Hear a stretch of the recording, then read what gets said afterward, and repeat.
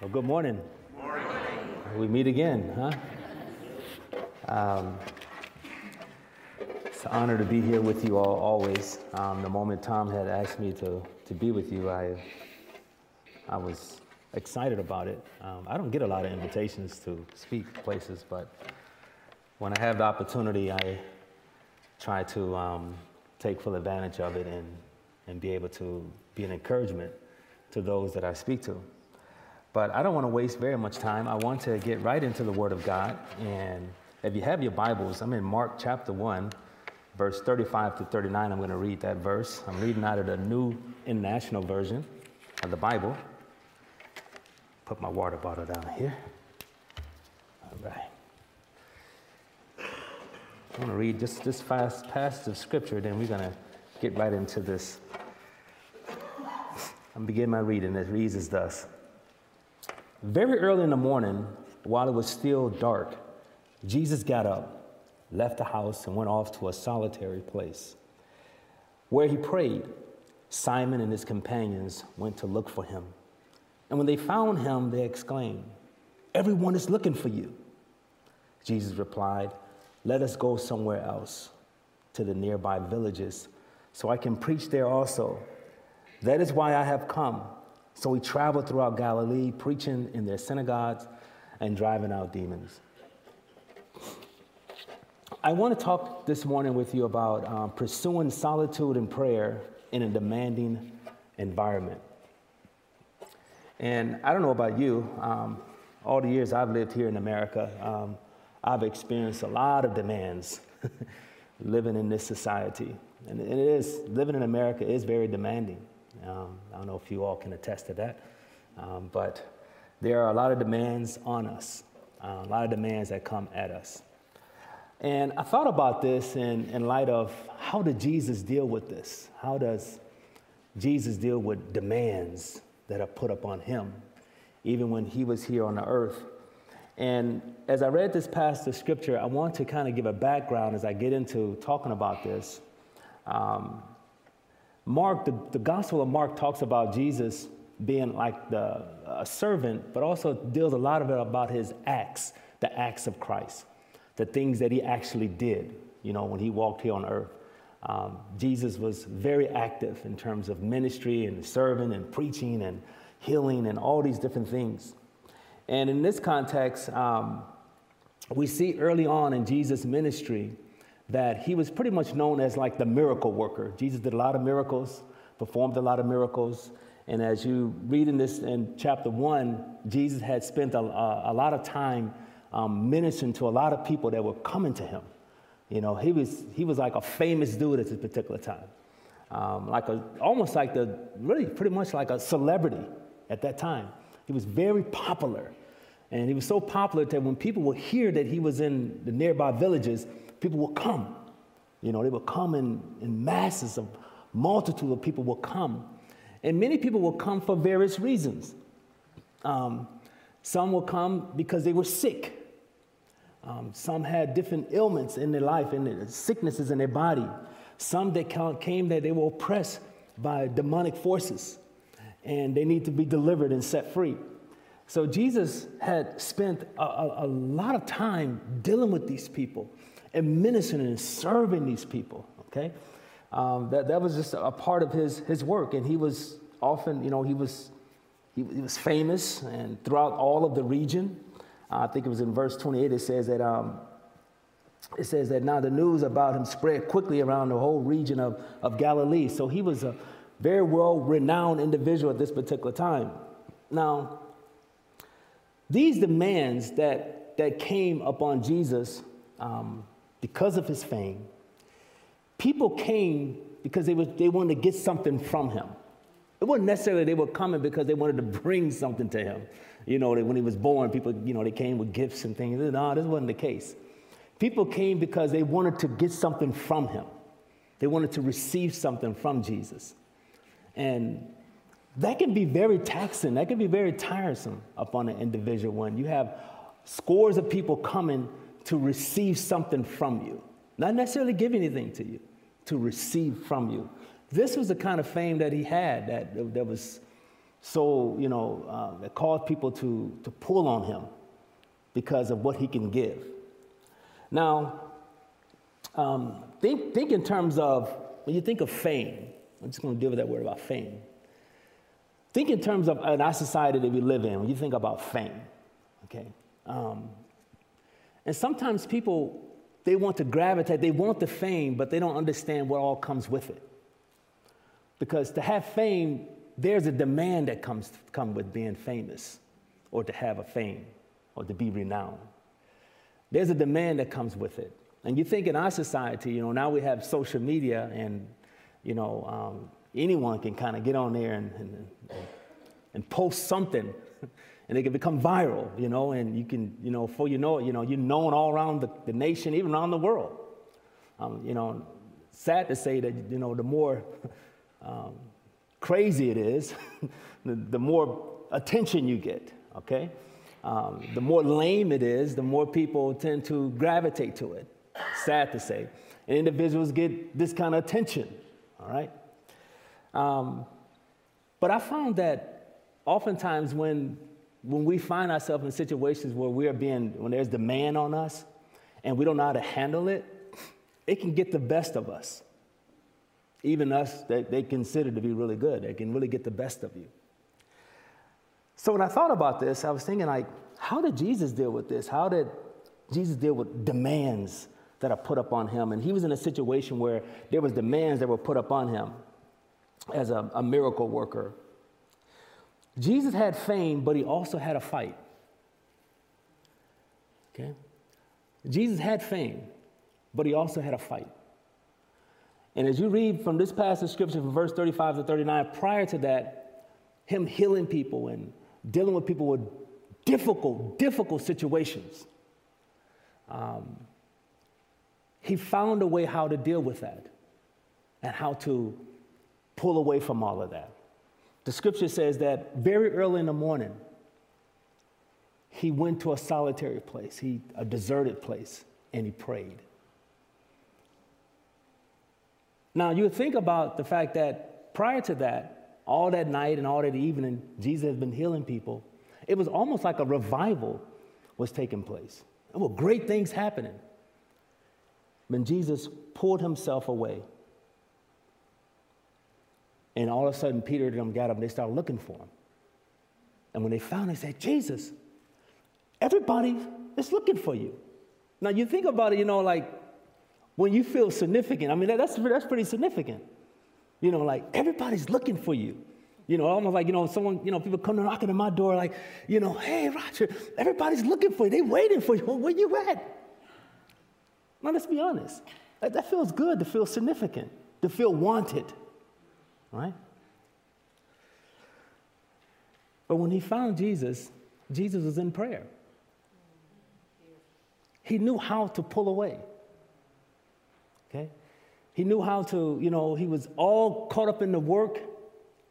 And then early in the morning, in the wee hour, like probably around midnight, 2 o'clock in the morning maybe, he pulled away and he prayed. And a friend of mine used to tell me that one of the greatest warfares that we have is not the warfare that we may think of, these nuclear bombs or maybe this threat of us against another country or something like that. No. The greatest warfare is the distance between your knees and the floor. That space right in between there's so much friction going on in there. There's so much warfare. It's just like a figure of speech what I'm doing. What I'm basically saying is that for us to pray, to pull away and pray, it can become very difficult. So the Bible said that Jesus had to pull himself away. He had to detach himself from his work and get into a solitary place and pray. Now, let me tell you this here. Now, this wasn't the only time that Jesus, I can give you scores of scriptures when Jesus had pulled away and prayed. After he had fed the 5,000, he sent his disciples away, and then a multitude away, and he departed to the mountain and he prayed. After he just gone and engaged in thousands of people, he departed and sent the disciples away as well. And he went to a mountain and he prayed. And then it says that in Luke chapter 5, verse 16, it said Jesus often withdrew himself into the wilderness and he prayed. He often, meaning it was a custom for him. This wasn't something he did every once in a while. I think it's about time for me to go and pray. It was a custom. It was a part of his routine. All right? And then it says that in Luke chapter 9, Jesus prayed with this inner circle of disciples. So sometimes he would pull his disciples, Peter, John, and James, he'll pull them to the side and he'd pray with them. He took them up on the mountain and he prayed with them. This is a custom of Jesus. This is a part of his routine. All right? This is what kept him, this is what Jesus was centered into. Was that he pulled himself aside and he prayed. I'm going to get into depth, but follow me here. We're gonna get into a little bit more depth about this. Solitude. Let's break down about solitude and prayer. Solitude is when someone separates himself from his work, and the main core of his work was dealing with people with needs. Now, main core of Jesus' work was dealing with people's needs. All right? That was the main core of his work, was dealing with people's needs. All right? Jesus pulled himself, he knew how to separate himself from the needs of people.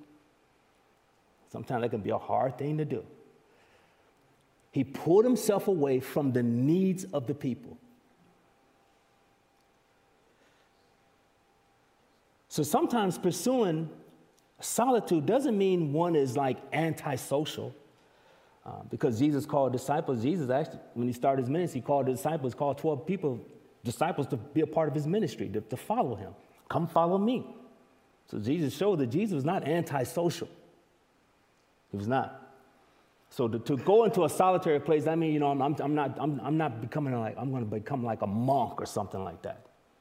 I'm just going to separate myself from everybody, And you got to be careful. You have to be with people, right? You can get a little weird, if you don't. So pursuing a solitude place doesn't mean you're antisocial, but it is necessary in our journey. It is necessary, and it has to become a custom of us to do that. You got it? Now, I often thought that, what kind of personality did Jesus have? Was Jesus an introvert or an extrovert? Now, for those who are an extrovert, we'll probably say, man, we'll hope that Jesus was an extrovert. He wanted to be like us, right? A person like an introvert, like myself, I say, I hope Jesus was like me, an introvert. It's like kind of be alone and, Jesus was an extrovert. He also was an introvert. He was an extrovert. He was an introvert like I was, but he was more than an introvert. He was an extrovert like Tom, but he was more than an extrovert. I'm just joking. I think Tom more is an introvert anyway. You're a quiet guy. But Jesus, you think about his personality. You think in terms of if he was an introvert, Jesus will, it would show in terms of him being alone in prayer in a mountain, in a deserted place, all by himself. We see times that Jesus would pull his 3 of his disciples and go up into the mountain and pray. Then we see Jesus, the time he would bring the 12, then he would teach them on top of the mountain. Then he would deal with the 70, and he would send them out into the mission field. Then we see him with the multitude of people. Then he turns back to the disciples and says, what are we going to do with these people?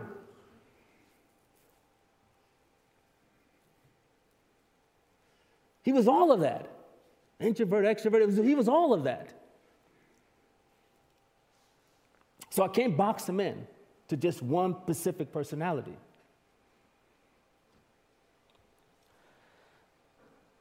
Prayer is not easy to define in the spiritual sense. Because, see, Jesus said that men ought to always pray and not faint or not lose heart. The essence of prayer is being with the Father and aligning yourself to his will. The essence of prayer, Jesus pulled himself away to a solitary place and prayed. The essence of it is being with the Father and aligning yourself to his will. That's the essence of prayer. The essence of prayer is not me lining up with my prayer list. You know, I do have a whole lot of things I can talk to God about in terms of, can you do this? Can you do that? Man, can you help me with this? Show me how to do that. There's a list of things that we can come, and we can also submit our supplications to him. The Bible encourages us to do that. But the essence of prayer is being with the Father and having this sense of awareness of his presence in your life. That's why when he started off prayer, Jesus said, I'm going to teach you how to pray. When he told his disciples this song, they said, Jesus, teach us how to pray, like John taught his disciples to pray. Jesus, okay, then this is how, let me give you a model of what prayer is.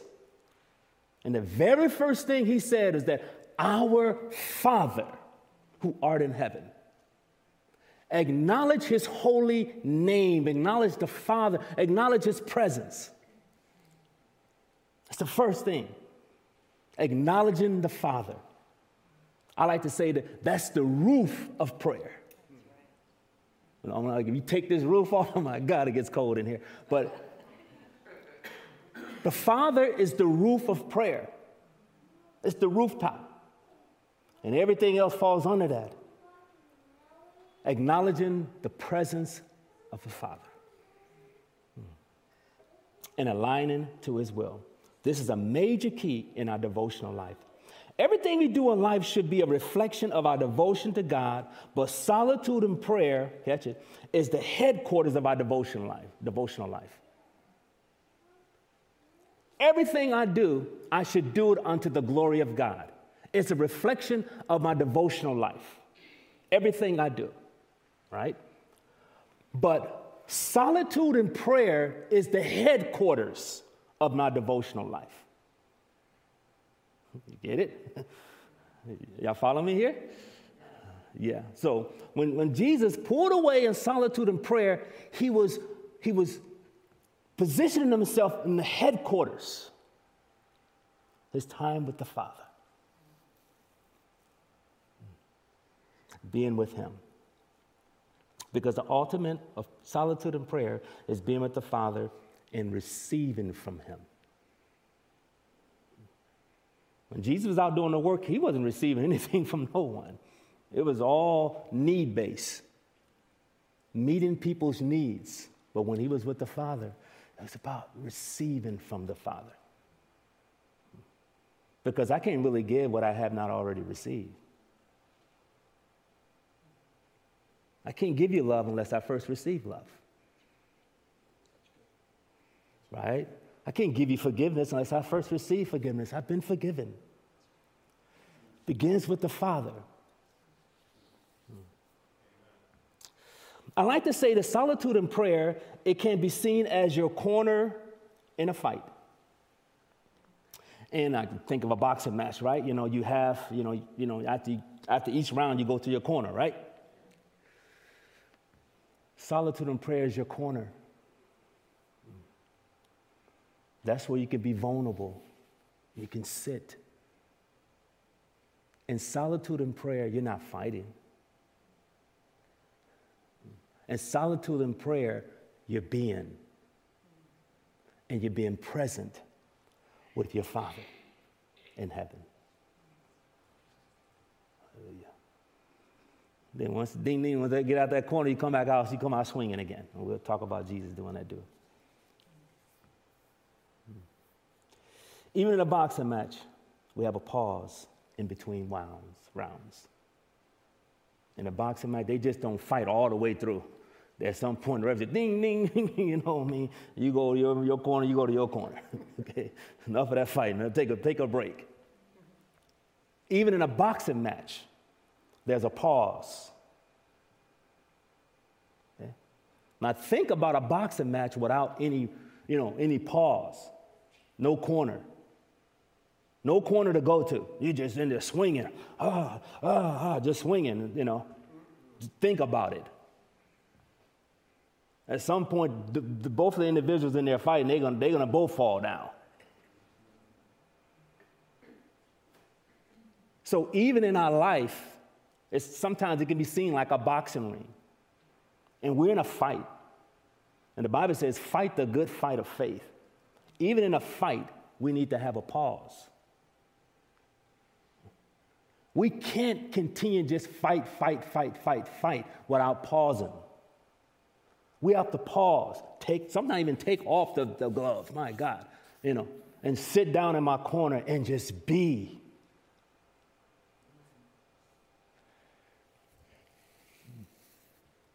In prayer, the Father sees you as his child. He's not seeing you as anyone that's trying to prove anything to him. You don't have to prove to me that you're winning a fight. I just want you to know that you're with me and I'm with you. You're my child, I'm your father. Just be. Oof. So when I'm with the Father, he's not even, he's seeing me not just as a husband or as a father, all those things are great, or as a son or as a brother or as a friend. He's seeing me as a child. He's seeing me as a child that needs to be with him. I'm not asking anything from you, God. I'm not asking you to give me this. I'm not asking you. You know what I have need of before I even ask you. So if you know what I have need of before I even ask you, then I'm just gonna rest in the fact that I'm just being with you, and it's okay. Hallelujah. Isn't that relieving?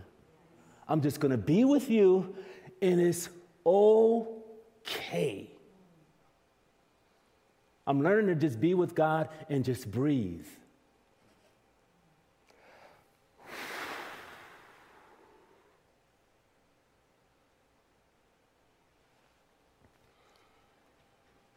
It's no fighting.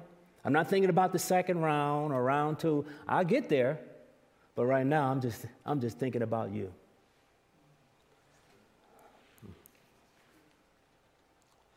So when Peter comes and when he says everyone is looking for you, these words of significance, what was Jesus' response? Let's go to the other village. This almost sounds like Jesus ignored his question. Peter's response almost sounds rude. Jesus, everyone's looking for you. Now I'm expecting you to respond to that. Jesus said, let's go to the next town. Because I was sent. For this reason, Father has sent me. Now, what was Jesus actually communicating? Was that rude? Some of us think that was rude. Wait a minute, Jesus, hold up here. Everyone's looking for you. You would think yeah, okay, let's go. Where are you at? He didn't give in to the demand of the people.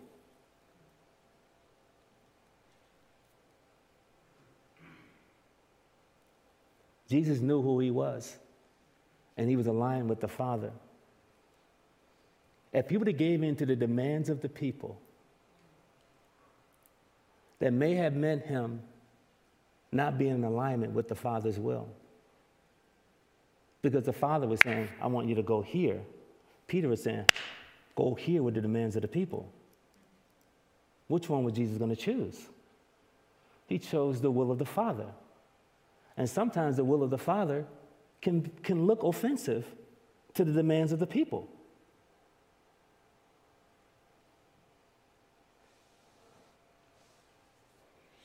I thought about that. I said, wow, why didn't Jesus respond to that?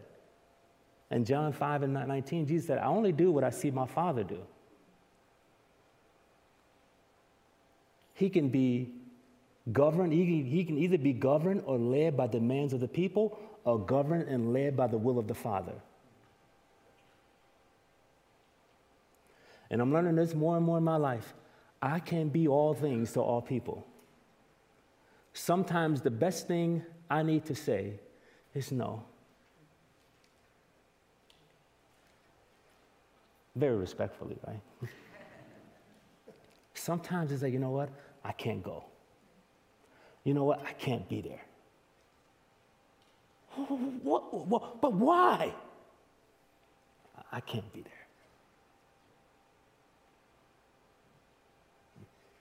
Jesus had ministered to these people all night long and served these people all night long, and they're still bringing people to him. Jesus had one point and said, you know what? I have to move on. Let me get these lessons, these life lessons. Let me go through these. Lesson number one that we can learn from this here, or these are major keys. You can place them up there if you can. Where do you find your security and significance? I used to always say Jesus, Jesus, man, the Lord. But sometimes when the demands of life, when people are looking for you and they make you feel significance, we can find ourselves drifting to the significance that people put on us. You don't have to put significance on me, or I don't have to put it on you. You were born with significance. God gave each and one of us significance in our design. We're created in his image and his likeness. So we have value and worth and all that good stuff, right? So our significance is in him. Our security is in him. So Jesus, that's why it was easy for him to respond to Peter the way he did, because he responded out of his significance. My significance is in the Father, to do what the Father does. It's not in the fact that what everyone is trying to put on me and looking for me and trying to make me look, like I'm this great individual. I'm getting pulled this way and pulled that way. No. That's not where my significance is or my security. Number two, are you governed by the will of God or the demands of society? I'm only throwing questions at you. I'm only giving you questions, and questions for me and myself as well. These are only questions. Because there's no learning in our first posing a question anyways. So the question is, where do you find your security and significance? That's a question. The next question is, are you governed by the will of God or by the demands of society? That's a question. It's only a question. And you and I, myself, we have to fill in those blanks. The next one is stop and go. I like to use that word because God's work in us and through us. When we stop and we're in solitude and prayer, that is God's work in us. When we go and do ministry, that is God's work through us. See, Jesus said when he was out ministering to the meeting needs, that was God's working. God was working through them. He was meeting their needs. But when you're with solitude and prayer with God, that's God's work in us. And sometimes the strength of our work that God does through us depends on the depth of the work that he does in us. That makes sense? Because that's, once again, solitude and prayer is the headquarters. What God does in me is far more significant than what he does through me. Because what he does in me is about who I am, my sense of being, my worth, my value.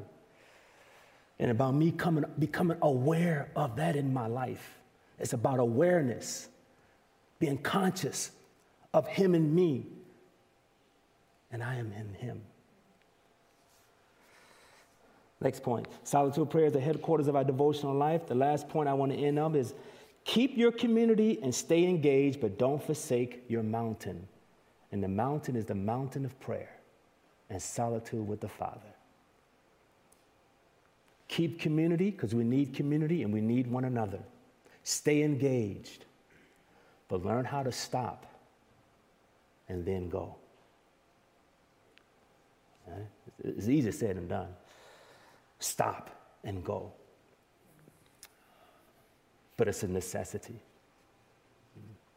especially in a society in which you and I live, when there's a lot of things that pulls on us, and there's a lot of opportunities to be famous or to be known or to be liked, likes, to have more followers and all that good stuff, right?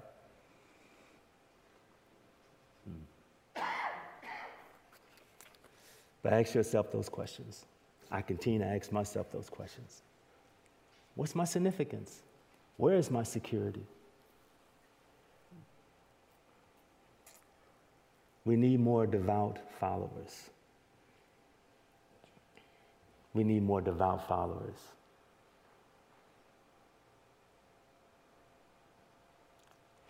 And I'm afraid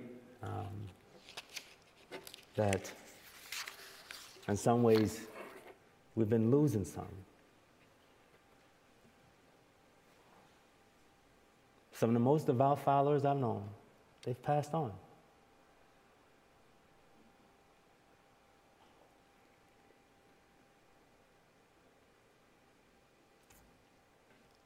Because the person that the world cannot change will be the person that can bring change to the world. All what I'm talking about here is very counterculture, but it can bring radical change to the world in which we live. Amen? Join me in prayer. Father, we thank you that we can come to you as your child, as your children. And because you know what we have need of before we ask, we can rest in the security of being with you. Because you are our Father, we are your children. Our significance is in you.